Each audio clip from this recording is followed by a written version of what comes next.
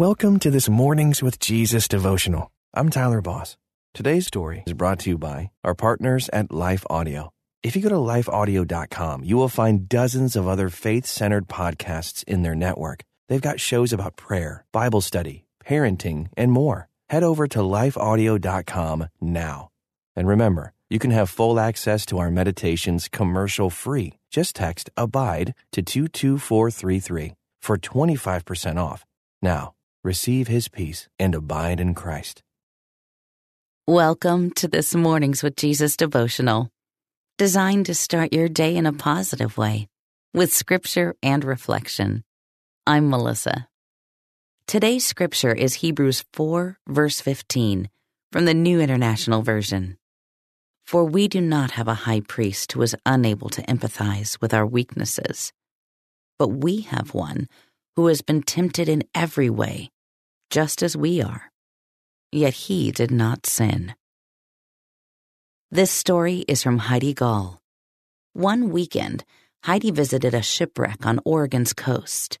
The massive sailing vessel, the Peter Iredale, ran aground more than a century ago on an otherwise uneventful journey from Mexico. It had almost reached its destination when unforeseen strong winds drove it ashore. Lately, Heidi's been on her own journey of sorts. She's been watching her diet and exercising, trying to take off a few pounds. Her diligence is beginning to pay off. At home, she makes low-calorie meals, and when meeting friends for lunch, she orders a salad. She ignores dessert menus and drinks lots of water. She's prepared for temptation, blocking it before it snares her. It's the unexpected enticements she struggles with. The tasty samples offered at the grocery store. The cookies her neighbor brings over. At times like those, she's as wrecked as that ship. Temptation hits full on, sending her off course. As vulnerable as a child's newspaper boat on a blustery day. Jesus faced every temptation known to man, yet didn't sin.